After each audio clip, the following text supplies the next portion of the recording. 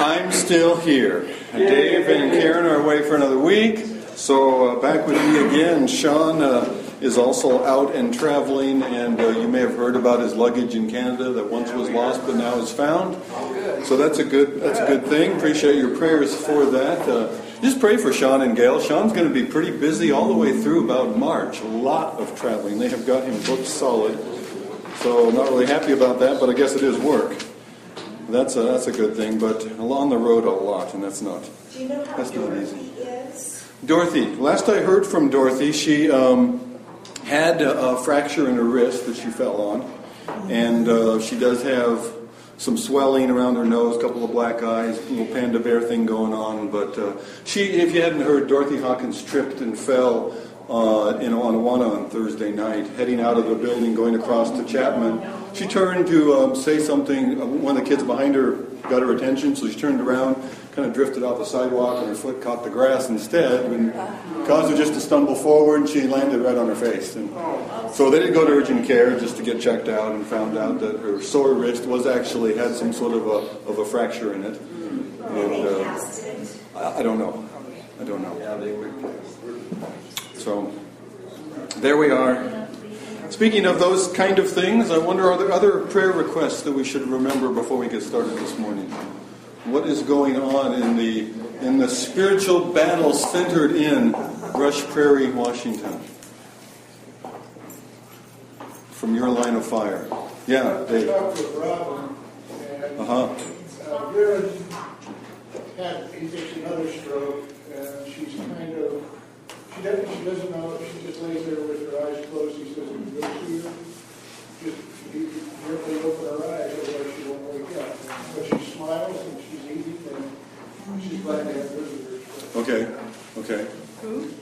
This is Vera Rolfes, Robin Rolfes' wife. She has a brain tumor, has been battling that for a couple of years now. Now started having strokes. So it was her daughter, their daughter, that was baptized. Was it last Sunday? No, Sunday before. That was Robin Vera's daughter. That one of the things that caused her to really overcome her own shyness in being before the whole scary church is that she wanted her mom to share that, and mom's condition was weakening dramatically. So we pray for Robin and Vera. Thank you. Other things to pray for.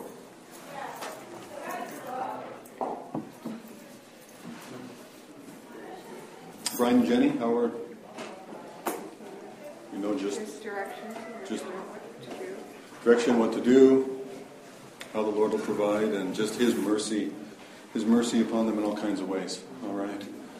Okay, let me ask just a couple of you then, if you would pray for these needs as you've heard them. If there's something else that the Lord puts on your heart as you're praying, that's great, and then I'll close. So a couple of you just lead out in prayer regarding these needs that we've heard. Thank you. Heavenly Father, we thank you again to come to the services and hear the Word of God. Lord, we just humble ourselves and try to humble ourselves. Sometimes we don't. We kind of mess up. So Lord, we just pray for your guidance and your understanding of our weak ways, and lead us, let us step out and say the word for you, Lord, and help us to do this. Lord, there are members of our church that are in a hurting position. Their bodies are breaking up and their age is set against them. So Lord, we do pray for them and all the things that they have to deal with and things they have to get through. So Lord, we know you love us. We do love you, Lord. And we thank you very much for being with us and able to rely on you. In your name, amen. Father, I want to lift up Dorothy to you. She's been a soldier over the years, sharing those verses with the Awana kids. Lord, she suffered injury. We don't know. Lord, we ask for grace and healing for her, Lord. Take the pain of the away and the broken wrist and the other things, Lord. Give her grace and peace. And give her full healing, Lord. Lord, also give our one estimator who've been together for 60 years. And Lord, just help him to meet her needs physically and do the things that need to happen. Lord, we pray that bring us back into our midst here very soon. Healing well and feeling blessed. That's our prayer.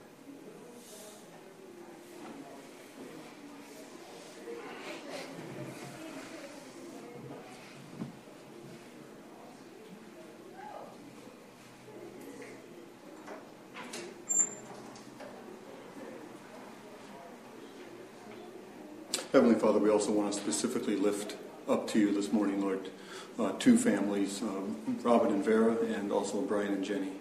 Lord, they are facing, younger than they expected, very difficult things, Lord, looking mortality face to face.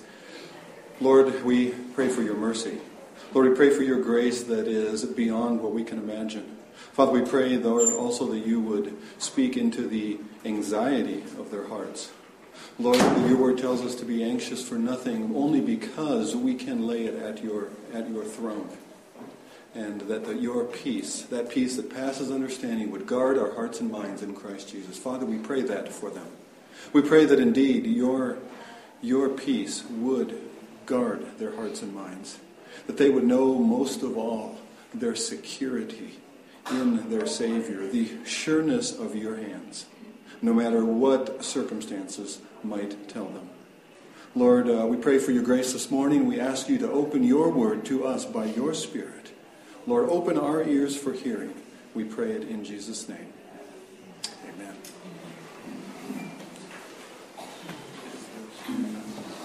I've been intrigued by a psalm this morning, well, all week long. Psalm 40. Psalm 40 is a prophetic psalm. It's a psalm that refers to Jesus. In fact, Hebrews 10 tells us that Psalm 40 refers to Jesus. And yet it refers to us as well. I'm actually going to share this a little later in the service, but I'll give you a look in advance because it relates to my prayer. It relates to how we approach the Word on any occasion. Speaking in a way that definitely speaks to the book of Leviticus, the psalmist says, sacrifices and offerings you did not desire. Now that's a little confusing for me because God commanded them to bring sacrifices. And yet that wasn't what God desired in verse 6. Sacrifices and offerings you did not desire. The Greek version says, but a body you have prepared for me. Speaking of Christ, certainly the ultimate sacrifice. But the Old Testament Hebrew reads it a little bit differently. It says, an ear you have dug for me, or my ear you have opened. You can think about that. I was watching MeTV. MeTV has some fascinating commercials on it. I don't know if you've ever seen that channel. It's a lot of old television shows, but I think they're insulting our intelligence with some of the things that they advertise on that channel. One of them is the ear vac. Have you seen the ear vac that'll suck that earwax right on? An ear you have dug for me, my ears you have opened. You remember when Jesus says, he who has an ear to hear, let him hear. Oh, where did he get that from? Psalm 40. Sacrifice and offerings you have not desired, but my ear you have opened. Burnt offerings and sin offerings you did not require, or you were not pleased with. Then I said, behold, I have come. In the scroll of the book it is written of me, I delight to do your will, O God, and your law is within my heart. Certainly that speaks of Christ, and we think, yeah, in the scroll of the book it was written about him. But the Hebrew would also read, the scroll of the book is for me. Your word is for me. Your word is my delight. You have opened my ear that I could hear it, and I delight to do your will, O God. Oh, yes, that's absolutely true of Christ, but not merely, not only. Same thing would be true of a born-again and spirit-filled believer, wouldn't it?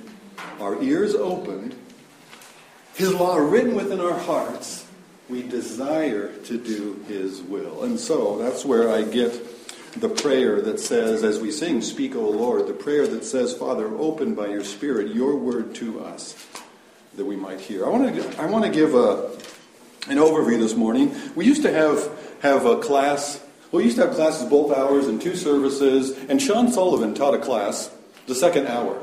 He said he liked to teach the second hour class because that would give him an opportunity to correct everything I had said in the sermon.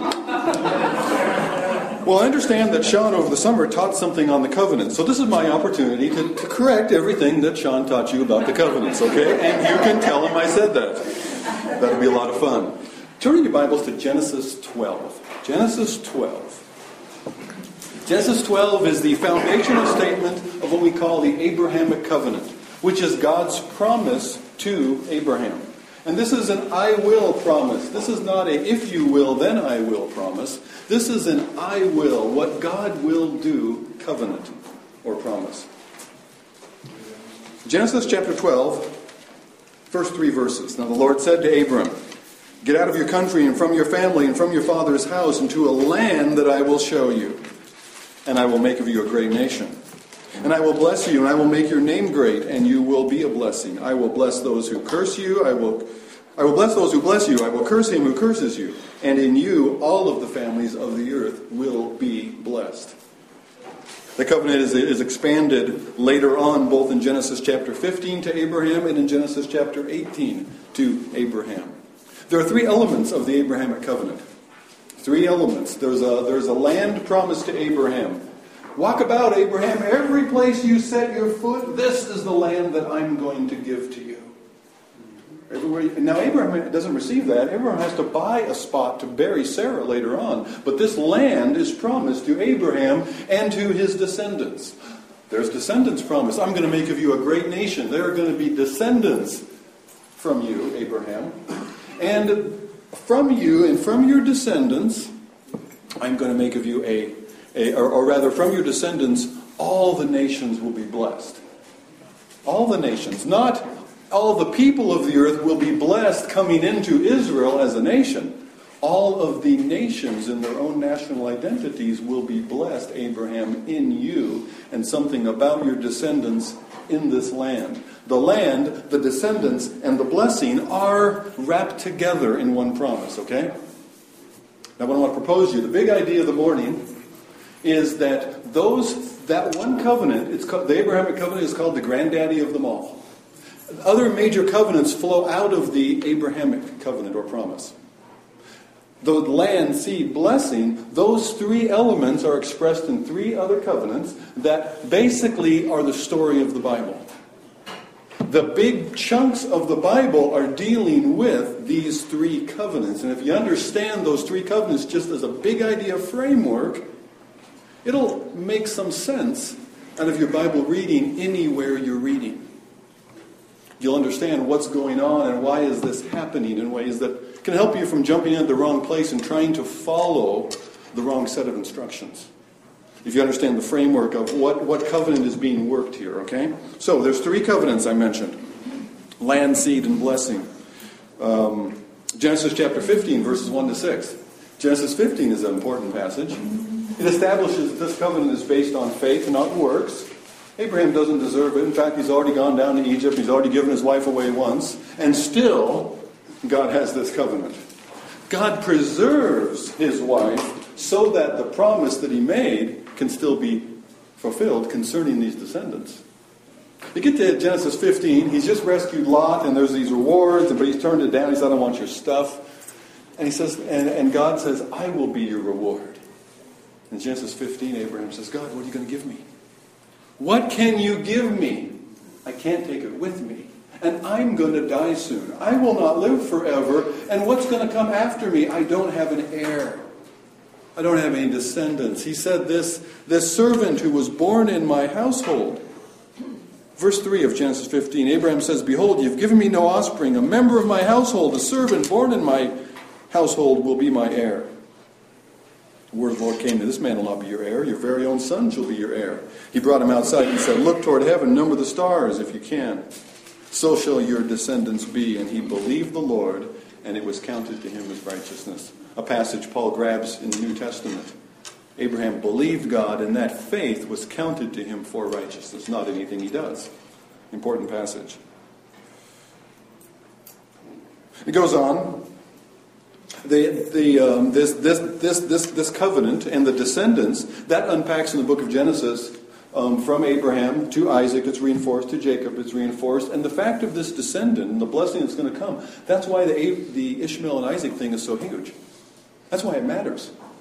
That's why Genesis 22 is such a mountaintop in the book of Genesis.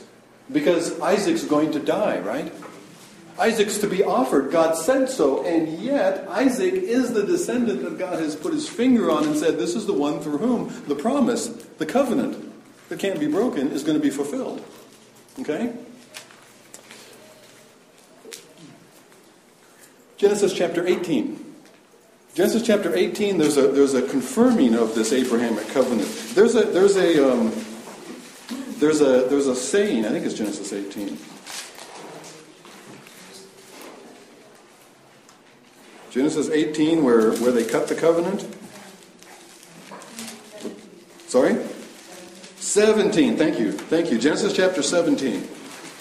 No? I'm looking for the sacrifices. And the burning torch that goes through the sacrifices. Oh, that's back in 15. Is that back in 15? Yeah, verses 7 or 8. That I should have put in my notes, obviously. 9.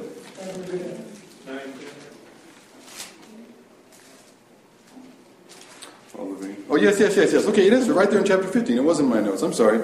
Okay. How can I know, Lord, that you're going to do this? Abraham says in verse 8. How shall I know that I'm going to inherit it? And so God says, okay, we're going to cut a covenant. We're going to formalize this deal in the way that was common in the ancient Near East. We're going to lay out some sacrifices. We're going to take these animals and we're going to kill them and we're going to chop them in half. We're going to lay them half here and half here and half here and half here. And there's this row of dead animals. Boy, this is graphic. God loves an object lesson. And what the two making the covenant would do is they together would walk through the aisle that was so nicely decorated by these carcasses. And walking through that, they were agreeing, so shall it be to you or I, if either one of us will break the word of this covenant that we are making together. So it was a covenant that was unbreakable. It was a covenant that was based on even to the death of those who made it, should they break it. They were pledging their own lives in this covenant, okay? But then what happens in Genesis 15? Lays them all out, and Abraham is left to chase the vultures away, to preserve the offerings, and nothing happens. And then God makes Abraham fall asleep. Abraham falls asleep. And then the glory of God in this torch, the glory of God, the presence of God. Okay, he's got all the sacrifices. Let me find this line. When the sun was going down, in verse 12, a deep sleep fell on Abraham. Behold, horror, great darkness falls upon him. And then God said to Abraham, no, certainly your descendants will be strangers in a land that is not theirs, and will serve them. They will afflict them for 400 years. Also the nation whom they serve I will judge. Afterwards they will come out with great possessions. There's Exodus. Summarized it in 2 verses. Why couldn't I do that last week? Now as for you, you shall go to your fathers in peace, be buried in a good old age, but in the 4th generation they will return. This is all going to come to pass. And it came to pass, verse 17, the sun went down, and it was dark, that behold, there appeared a smoking oven, a burning torch. The glory of God himself that passed through between those pieces. Abraham is left asleep. God himself passes through the sacrifices. God formalizes the covenant. It will stand not upon what Abraham does. It will stand only upon what God does. Okay, Abrahamic covenant is handed down to Isaac and to Jacob. Neither one of them deserve it either, and yet it's based on God's word and not upon them.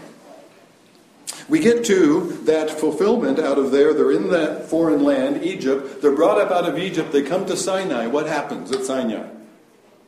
What happens there at the mountain? What does God give them?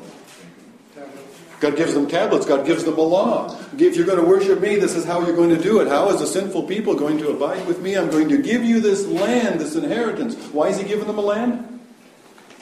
Why is he giving them the land? Who did he promise that to? Abraham. So he's fulfilling his promise to Abraham. Is it conditional upon them or is it unconditional? Them God giving them this land? It's unconditional. God's going to give them this land. Okay, but then he says, this is my covenant with you. And he makes it what's called the Mosaic covenant or the Sinai covenant.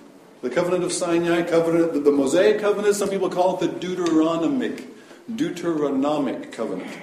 Because at the end of the book of Deuteronomy, this whole thing comes up again. And it's basically this. This is my law.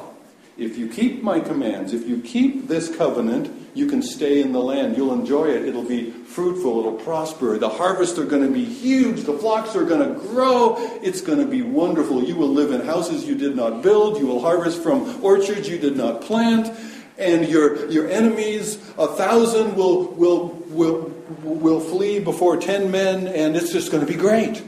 But if you don't, the land is going to spew. You know God used words like that? If you don't, this land is going to spew you out. Just like it did those who were here before you. If you want to receive the blessing and the benefit of this land, you need to follow my covenant. You need to follow the commandments of Moses. But it doesn't change who the land belongs to. It doesn't change the fact that this inheritance is for a people descended from Abraham. It changes your enjoyment of it. Okay? So the Mosaic covenant, especially look at those last couple of chapters of Deuteronomy. Deuteronomy 28. You find the same thing at the end of Leviticus. There's a blessing, but there's also the cursing, and yet there's the promise of a return. Because violating the Mosaic covenant, which they do, does not invalidate God's promise. God will be true, though every man be found a liar, Romans says. Right? God's word is unchangeable. God has decreed. That will stand, regardless of what Israel does. But Israel's enjoyment of the promise, Israel's enjoyment of their inheritance, oh wow, we're already paralleling the Christian life. We have life in Christ. We already foretaste in the new covenant, we already have a foretaste of the eternal life by the Spirit living within. And yet our appreciation of, our enjoyment of that new covenant blessing is conditioned by, or is related to, our walking in the Spirit. As we yield ourselves to God and walk in the Spirit, we will taste, we will appreciate, we will live in our inheritance. We don't lose it by not obeying. We just won't enjoy the fruit of it. Same thing with Israel. Israel is you are not, in fact, in Deuteronomy, he's so bold as to say, and when you depart from me, when you go and serve other gods, and when I bring in a foreign nation to take you all the way into captivity. But then, when you call upon me, I will bring you back again. The land's still theirs. It's promised to them. He says this is what you're going to do. It doesn't take away the fact that the land is yours. It takes away your enjoyment of it. Okay, where are we at? We're okay. All right. So, Mosaic covenant, Deuteronomic covenant.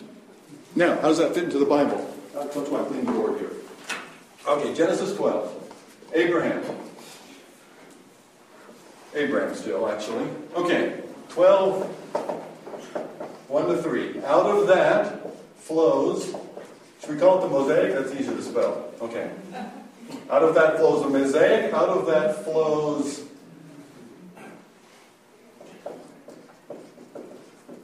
Davidic. You should know something about that. Because David Brown was just teaching about that, right? So you know something about that. Good. I'll just take my cues from you there. And then I'm going to throw in already the new covenant. All right. The Mosaic covenant. Obeying God. Blessings in the land. That's what's happening in the book of Joshua. They're stepping into it now, right? It's given to them in Exodus, Leviticus, into Deuteronomy. That's explained. They practice it in the book of Numbers along the way to the land. They enter the land in Joshua. It doesn't take long to go from Joshua to Judges. And what's happening there? They drift away. They experience oppression. They experience discipline. And then what do? They repent. And they call upon the Lord. And what does the Lord do? He delivers them. They're still in the land, but he delivers them from those who are oppressing them. And then rinse and repeat, right? And it just goes on, and it continues, and it continues. That cycle. Well, that cycle is to give us the picture of what's happening. And it's going to keep happening. I keep going that way, this way. It's going to keep happening on through Old Testament history. All the way through 1st, 2nd Samuel, all the way through Kings and Chronicles, you have this issue. And then finally, Nehemiah and Ezra bring them back in, right? Well, let me stop off the book of Ruth. What's the book of Ruth? One little family. Their experience out of the land and then mercifully back into the land. And God providing and restoring where there was no hope of restoration. Inheritance was lost, but God restores them. And links that restoration of this people in the land. What's God link it to? Well, this is good. I hadn't thought of this before. This is good. What does God link in the book of Ruth this restored family to? Ruth is becoming the grandfather of David. He links that covenant with the next one, the Davidic covenant. You see it? Wow, so cool. So here you've got Old Testament history. Old Testament history is dealing with that Mosaic covenant and the people's response to it. Okay? Now, what are the prophets doing? What are the Old Testament prophets doing? They're condemning. They're not. We think about prophecy. We think about predicting the future, right? Well, that's there, but it's actually an aside. It's because of this, we better include that, the prophecy. Because of what? They're calling Israel to account for not keeping the Mosaic covenant, for not keeping God's law. Not living in God's law, which doesn't mean they had to live perfectly. It meant when they realized they did not live purposely, they bring the sacrifice and they approach God on the basis of a substitute that is slain because of their sin. They repent, God, I need your forgiveness. The law is not about perfection. The law is about the realization of our imperfection, our need for a sacrifice. But even that they laid aside. We don't need the Lord. They begin to echo Pharaoh. Who is the Lord that we should listen to him? They begin to listen to all the other gods round about, or the other spiritual powers round about of the peoples of the land. Exactly what God told them not to do. So the prophets are calling Israel to account of that law. The prophets are indicting Israel, you could say. One of the places you find this, look at Isaiah chapter 1. I'll give you one example of it, but when you read the prophets, I want you to think about it in this light.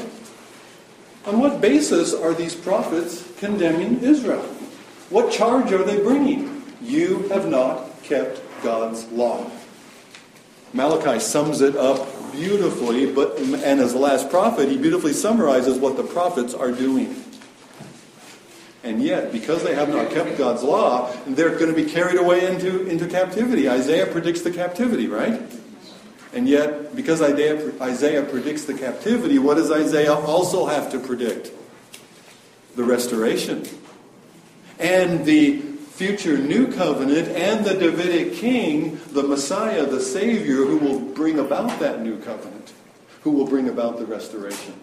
Because that has to happen, because the Abrahamic covenant is what? Unconditional.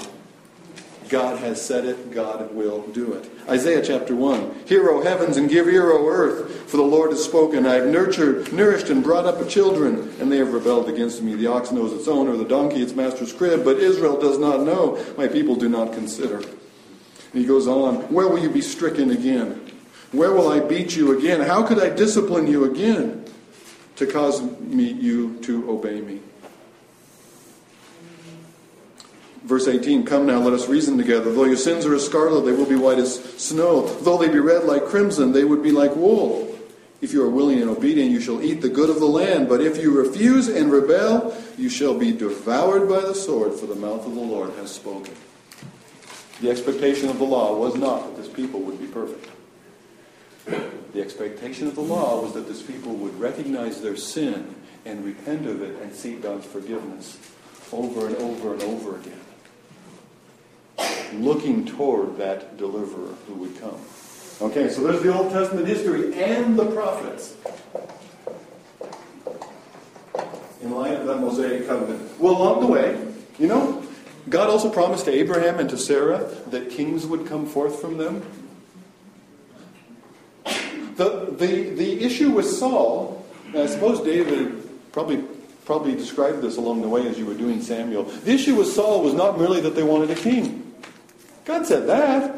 God said that kings were going to come from Abraham.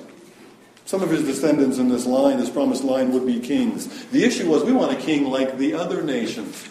So before God gave them a king after his own heart, we gave them a king like the other nations. Well, that's what you wanted. Be careful what you put on your Christmas list, huh? You just might get it. And they did. So, along the way, there is this Davidic covenant. Davidic covenant is in 2 Samuel chapter 7. 2 Samuel chapter 7. Now you tell me, what is the Davidic covenant? You've been here recently. I didn't even study this part because I knew you guys had it, so help me. 2 Samuel chapter 7, verses 11 and 12. God says, I want to build a house to the Lord. I want to build a temple for the Lord. Well, I said, no, you're not going to build a house for me. What? I'm going to build you a house. By house he means a family, a heritage, a lineage, a dynasty. Okay, what's the Davidic covenant? The land forever. Okay. The dynasty, an unending dynasty. Okay. And an everlasting kingdom. Especially a son to sit on your throne. One of your sons to sit on your throne forever. There's the Davidic promise. There's the promise to David. One of his sons would sit on the throne forever. And as you read there, 2 Samuel 7, it sounds somewhat like Solomon and somewhat not like Solomon. And other places where the Davidic covenant is expanded, like Psalm 89. Turn over to Psalm 89. Did Dave take you there when you were in 2 Samuel 7? Right next to 2 Samuel 7, you ought to jot a marginal note. Your study Bible probably has it, to Psalm 89. Psalm 89.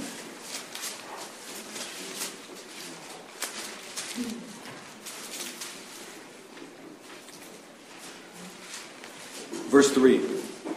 I have made a covenant with my chosen. I have sworn to my servant David, your seed I will establish forever and build up your throne to all generations. Your seed, your descendant, I will establish forever. And build up your throne to all generations. And it goes on. You can work through Psalm 89. You find more expression about that Davidic covenant. Verse 27. I will make him my firstborn, the highest of the kings of the earth. My mercy I will keep from him forever. I will keep for him forever. My covenant shall stand firm with him. His seed also I will make to endure forever. His throne is the days of heaven. If his sons forsake my law, do not walk in my judgments, I will punish them for their transgressions. Nevertheless, my loving kindness I will not take from him, nor allow my faithfulness to fail. My covenant I will not break. Verse 35, once I have sworn by my holiness, I will not lie to David. His seed shall endure forever. There's the Davidic covenant. Okay? So the Davidic covenant, a king to reign. And the Davidic covenant concerns the descendant.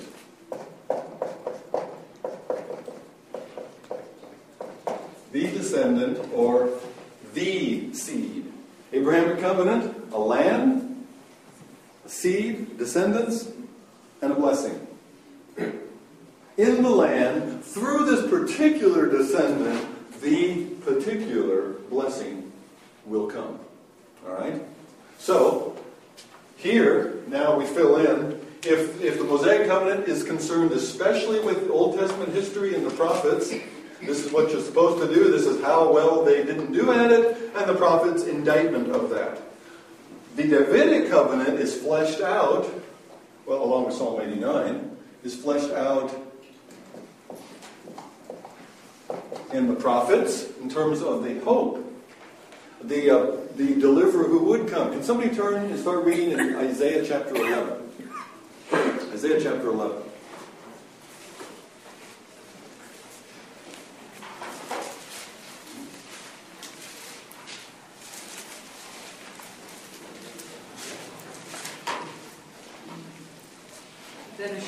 spring from the stem of Jesse, and a branch from his roots will bear fruit. And the Spirit of the Lord will rest on him, the Spirit of wisdom and understanding, the Spirit of counsel and strength, the Spirit of knowledge and the fear of the Lord. And he will delight in the fear of the Lord, and he will not judge by what his eyes see, nor make a decision by what his ears hear. But with righteousness he will judge the poor and decide with fairness for the afflicted of the earth. And he will strike the earth with the rod of his mouth, and with the breath of his lips will he slay the wicked. The rod of his mouth and the breath of his lips, his very word. Who does that sound like? Wow, that's the Davidic king done right. Huh?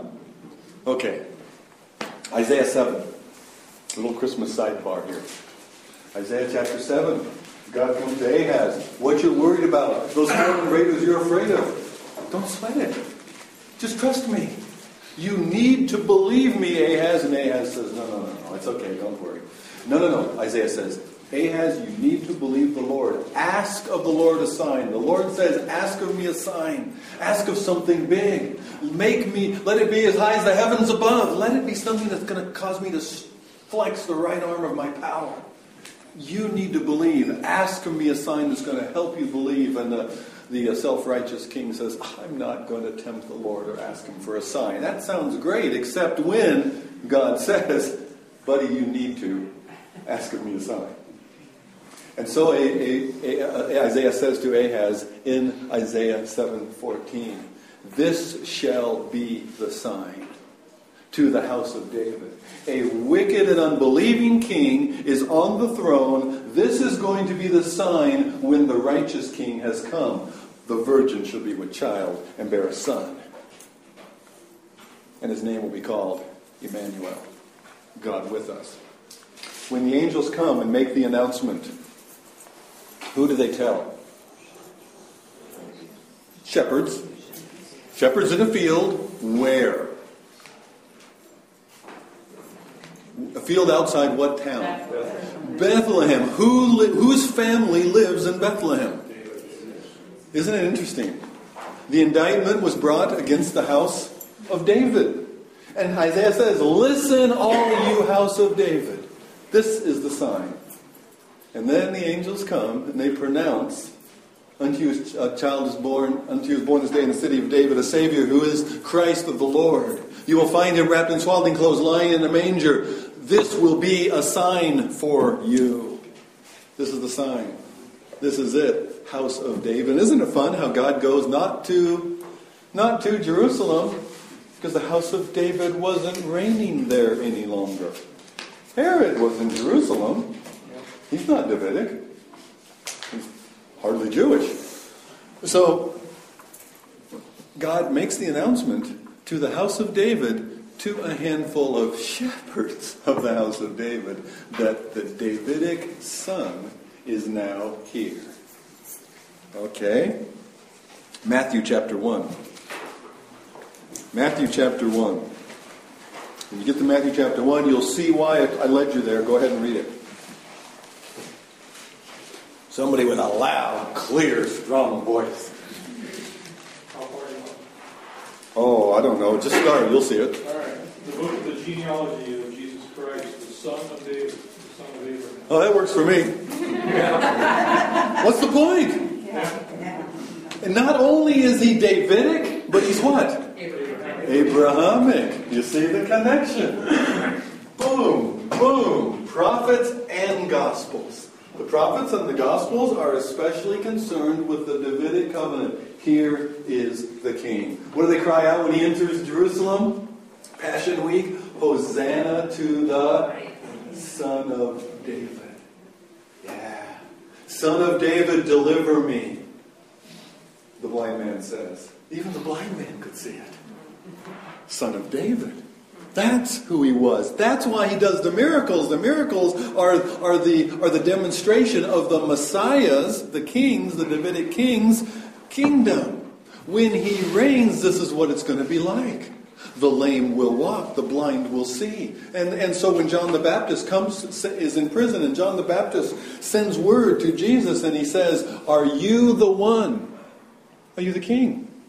Are you the David's son? Are you the Messiah? Are you the anointed one, or should we look for another? And Jesus says back to him, yeah, I'm the one. Tell John I'm the one. Is that what he said? What did he say? Somebody who remembers it. Yeah, he said, go tell John what you see. Go tell John that the lame are walking, the blind are seeing, and the gospel is being preached to the poor. John knows the book. John knows the prophecies. John will know. And it doesn't have to be based on my word. It's by the attesting miracles of the Messiah giving a foretaste of his kingdom. That's what the Gospels are about. Prophesied in the prophets, because of the breakdown here, leads us into the Davidic promise of the one who would come, who would be the righteous son, who would fulfill the Mosaic covenant completely. And you see it lived out in the Gospels. Which of you convicts me of sin? Jesus says. He lives in the Mosaic covenant perfectly as the son of Abraham, the son of David. See it? Okay. Now, closing the Gospels, however, Jesus says, as we're going to celebrate today, pause, sidebar, word of advertisement.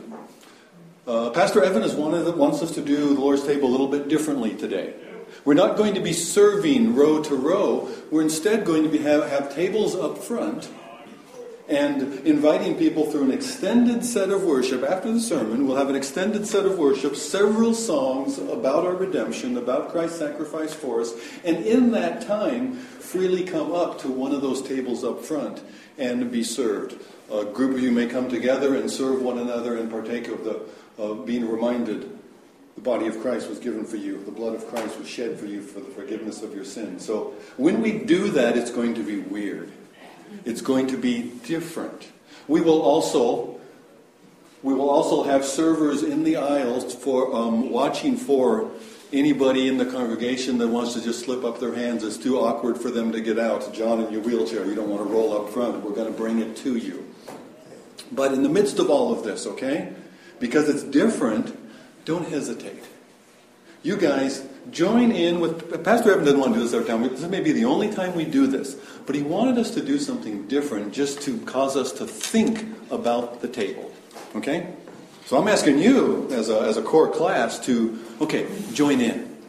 Jump in. Be some of the folks who will rise early and then in the midst of worship come up front and lead the way to the table, so to speak. Okay? Deal? Fair? Okay. Jesus says around that table, this cup, Passover, fulfilled in his death, this cup is the what? The new covenant in my blood, shed for you for the forgiveness of your sins. What is he talking about? The new covenant. Jeremiah 31:31. Oh, it's easy to remember. Jeremiah 31:31.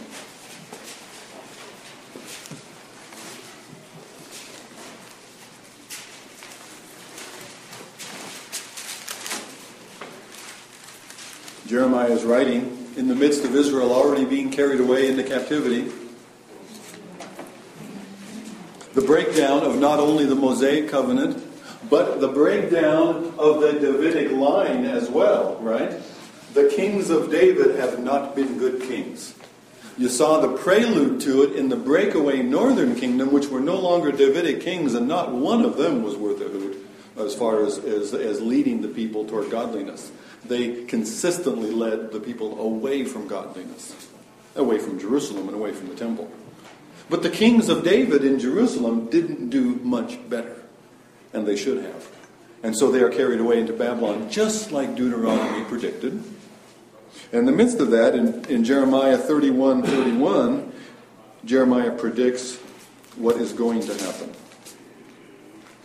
Behold, days are coming, says the Lord, that I will make a new covenant with the house of Israel and with the house of Judah, not according to the covenant that I made with their fathers in the day that I took them by the hand to lead them out of the land of Egypt. When was that? Sinai. That was Mosaic covenant. Oh, Deuteronomic? However we're going to say that. You know the one. Okay. Not like that one. My covenant which they broke, though I was a husband to them, says the Lord. But this is the covenant that I will make with the house of Israel. After those days I will put my law in their minds. I will write it on their hearts. I will be their God, and they shall be my people. No more shall every man teach his neighbor and every man his brother, saying, Know the Lord, for they shall all know me. From the least of them to the greatest of them. For I will forgive their iniquity, and their sin I will remember no more. Hebrews 8 unpacks that a little bit. He says a new covenant. It's a new kind of covenant that makes the old covenant, makes the preceding covenant obsolete. We do not. I'm going to teach Leviticus today, but I'm not going to tell you all the things that you should do. I'm not going to tell you, okay, look at all these things written in Leviticus. These are the things you should obey. Oh, there's things that we learn about the character of God that we should also walk in because we are sons of the living God. But we don't try to measure ourselves and fulfill the law of the old covenant. It's already been found wanting. Why was the old covenant faulted? Hebrews chapter 8. Let's flip over. We got a few minutes. Okay. Hebrews chapter 8.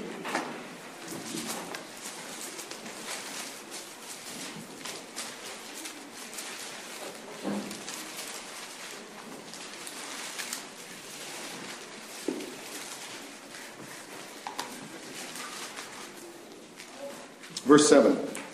He's going to quote Jeremiah 31, but first he intros it. He sets it up with this. If that first covenant had been faultless, then no place would have been sought for a second.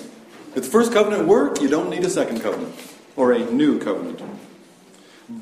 But finding fault with them, he says, Behold, days are coming, says the Lord, when I will make a new covenant. In that days, he says, a new covenant, he has made the first obsolete. What has become obsolete is growing old, ready to vanish away. Why was the new covenant necessary? Was it because the old covenant had some weakness? The old covenant was a problem? The old covenant wasn't quite perfect? This was God's word. This was God's law. What was wrong with it? He doesn't say finding fault with the law. He says finding fault with them. That's all that the law could do. I still remember a little ditty that somebody taught me years and years ago. It says, run, run, and do, the law commands, but it gives me neither feet nor hands. A better thing the gospel brings. It bids me fly, and it gives me wings. I will put my law into your heart. Not written on stone, but written on flesh. I will put my spirit within you. There's the new covenant. The Spirit dwelling within believers. 2 Corinthians chapter 3. One of the places where Paul specifically applies that new covenant specifically, can't be missed, to the all nations church. 2 Corinthians chapter 3.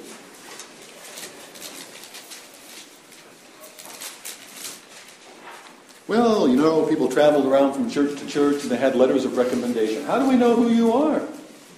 So Paul says, well, listen, you don't need a letter of recommendation from me, as if they might dare to ask for one. Remember, Paul started this church. Paul was the one who led them to Christ. Paul was the one who raised them up in the gospel and taught them how to walk. They took their first baby steps with him. They went from soft mother's milk to more solid food. And then they went on their way, like teenagers do.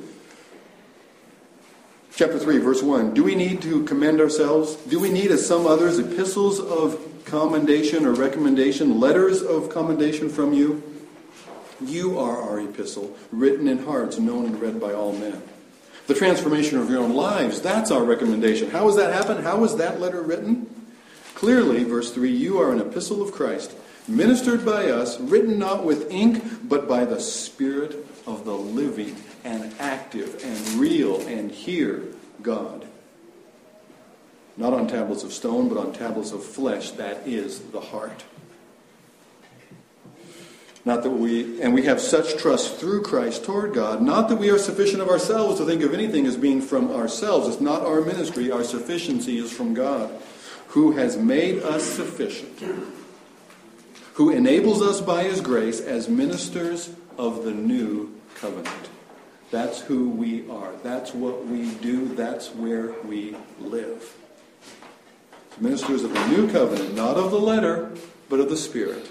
The letter kills, Romans 7. The law kills. It's meant to condemn. It's meant to press us toward the Savior. The book of Galatians says that the purpose of the law is as a school conductor to lead us toward Christ. That's the purpose of the law. The letter kills, but the Spirit gives life. And the Spirit lives his life of Christ. That fruit of the Spirit, what is it? It's Christ-likeness. That's what God is doing in us. God is He's transforming us from glory to glory into the image of Christ. That's the last verse of this chapter. Where the Spirit of the Lord is, there is liberty, and we all, with unveiled face, beholding as in a mirror the glory of the Lord, are being transformed into the same image from glory to glory, just as by the Spirit of the Lord. That's what he's doing. That's the ministry of the Spirit in the new covenant. And that then fills up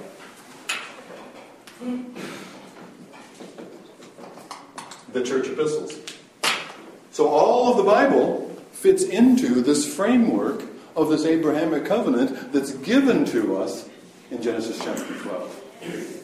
The Mosaic covenant, the Old Testament history, and the indictment of the prophets.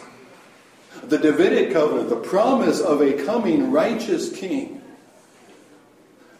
takes up the promise of the prophets and is unfolded in the Gospels. And because of his coming, because of his death, he inaugurates the new covenant, which is the blessing. In you will all nations be blessed. The Davidic covenant is not the fulfillment, even in Christ's reign over Israel, as David's king is not the fulfillment of blessings to all nations. That's a fulfillment of blessing through Israel. But in the new covenant, all nations, even apart from Israel, Jew or Greek, bond or free, male or female, there is no distinction, all are one in Christ. That's new covenant. And then, of course, that wraps us over to the book of Revelation, where all of this is fulfilled and rolled together into first the kingdom and then a new heavens and a new earth. And we're back around to Genesis chapter 1 and 2 again. There it is, the Bible in 40 minutes. Questions? Have I overwhelmed you? What have I left you lingering? What's anything? Observations. Something that was an aha moment that was, oh, now I get this. Something else you'd want to throw out. For the rest of the group, I mean, not toss it aside. No? We're good? Yes, Scott. So something that's always throws me on that issue of grace is where law fits in there, because you still should tell the truth. Yeah. That takes us back to the law. So we're still under the direction of maybe nothing bondage of the law. The law shows us the character of God. Be ye holy, for I am holy. An expectation of us made in the image of God to be holy is based on the fact that God is holy and we are made in his image. We are to represent God for the rest of creation. We fail miserably at it, but that's our calling. That's our destiny. That's expressed in the law, but in our fallen condition we will not keep it. And yet we can keep it in the sense of we agree with the law. Paul says in Romans 7, I agree with the law. I just can't do it. I can't measure up. But the Spirit within me fulfills the law. There's no condemnation to those who are in Christ Jesus, who walk, who live, not according to the natural human ability, flesh, but according to the Spirit. So it's still a standard that we shoot for, knowing that we can achieve it in God's grace. I'd be cautious. I would say, when I look at the law, I would say it this way. What does the law tell me about the character of God? Because there are certain aspects of the law. For instance, are you wearing a poly blend shirt there? Or is that 100% cotton? I couldn't tell you. I have to look at it. Okay, I bet Marie could tell me. If you're blending your fabrics, you're violating the law. Repent doesn't mean just offer a sacrifice for it. Repent means get rid of that shirt. See, there's aspects of the law that are meant to tell us something about the purity of God, and yet are not things that are intended for us to live in today. They are object lessons, if you will. We don't bring a lamb. In fact, I believe it would be heretical today to bring a lamb. It would deny, I think the Catholic Mass, which perpetuates the sacrifice of Christ again, Christ dies again in every Mass, is flirting with heresy, because he died once for all The just for the unjust has now sat down at the right hand of God. So there's aspects of the law that we would not do. And the way to find your way through, well, which ones do I keep and not keep? Ceremonial versus social versus personal. How do I know what to do? Is what does this teach me about the character of God? Because the Holy Spirit is leading me into and working in me the character of God. Godliness, what does it look like? It looks just like Jesus. That's what the fruit of the Spirit is. Well, which I take it from not needing to study the Scripture, you're going to say the Holy Spirit is your only... Oh, how does the Holy Spirit reveal God to us? Just into my mind? Right here. Yeah. What will the Spirit do? He will remind you of those things which I said, Jesus said. Jesus didn't tell, hey, don't worry. You don't remember a lot of stuff, but the Holy Spirit's just going to cause you to think up stuff. No, He's going to cause you to remember what I said. And so the book is for us, Old Testament and New. The Old Testament tells but the chief end of it is to reveal who we are and who God is. For instance, the Ten Commandments: do not steal. What does it tell you about? In fact, I put this question on the back of the sheet last week. What does it tell you about God? A commandment that says, do not steal. God does not steal. God does not take. God gives. Okay?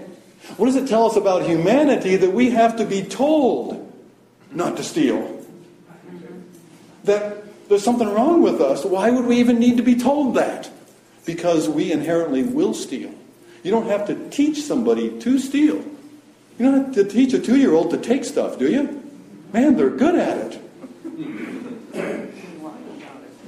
So the law tells us something about ourselves. It tells us something about God. The distinction is, if I try to, then I make the law as a list. It's the list that I establish for myself, and this is Romans 7. When I establish a list, whether it's God's list or another one that somebody gives me, maybe it's the one that we dream up right here at church, that list will set me up for failure, because the list stirs rebellion within me, because the problem is in me. That's what Paul says when he says, when the law came, sin was stirred up, and I died. Yeah. I think, too, if you compare, well, in the Old Testament, they only had, the Holy Spirit only came upon people at certain times. But if you could, today, now that the new covenant has come, and the Holy Spirit lives within us, and we receive Christ, if you compare how you thought and what you did prior to your acceptance of Christ, particularly if this happened as a developed, you can look back and see how God writes on your heart. Yeah, there's changes. Yeah, there's changes, there's transformation. We think differently. And yet, we don't,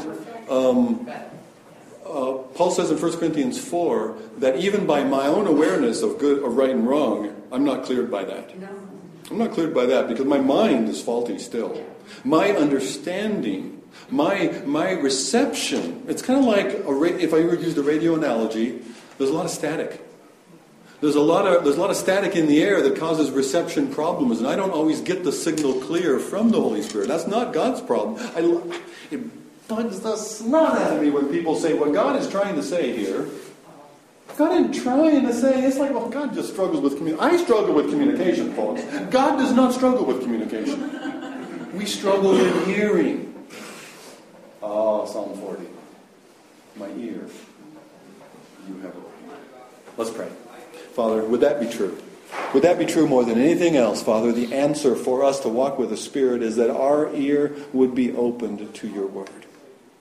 As your psalmist says, Lord, open our eyes that we may behold wondrous things from your law. Thank you, Father, for your word, that you've shown yourself to us. Thank you, Father, for giving us, Lord, insight to understand it, so that we can know you because we want to walk with you. Lord, help us to do that. Father, bless the service to come, Father, as we celebrate from your word, as you call us into worship here together and into worship in life.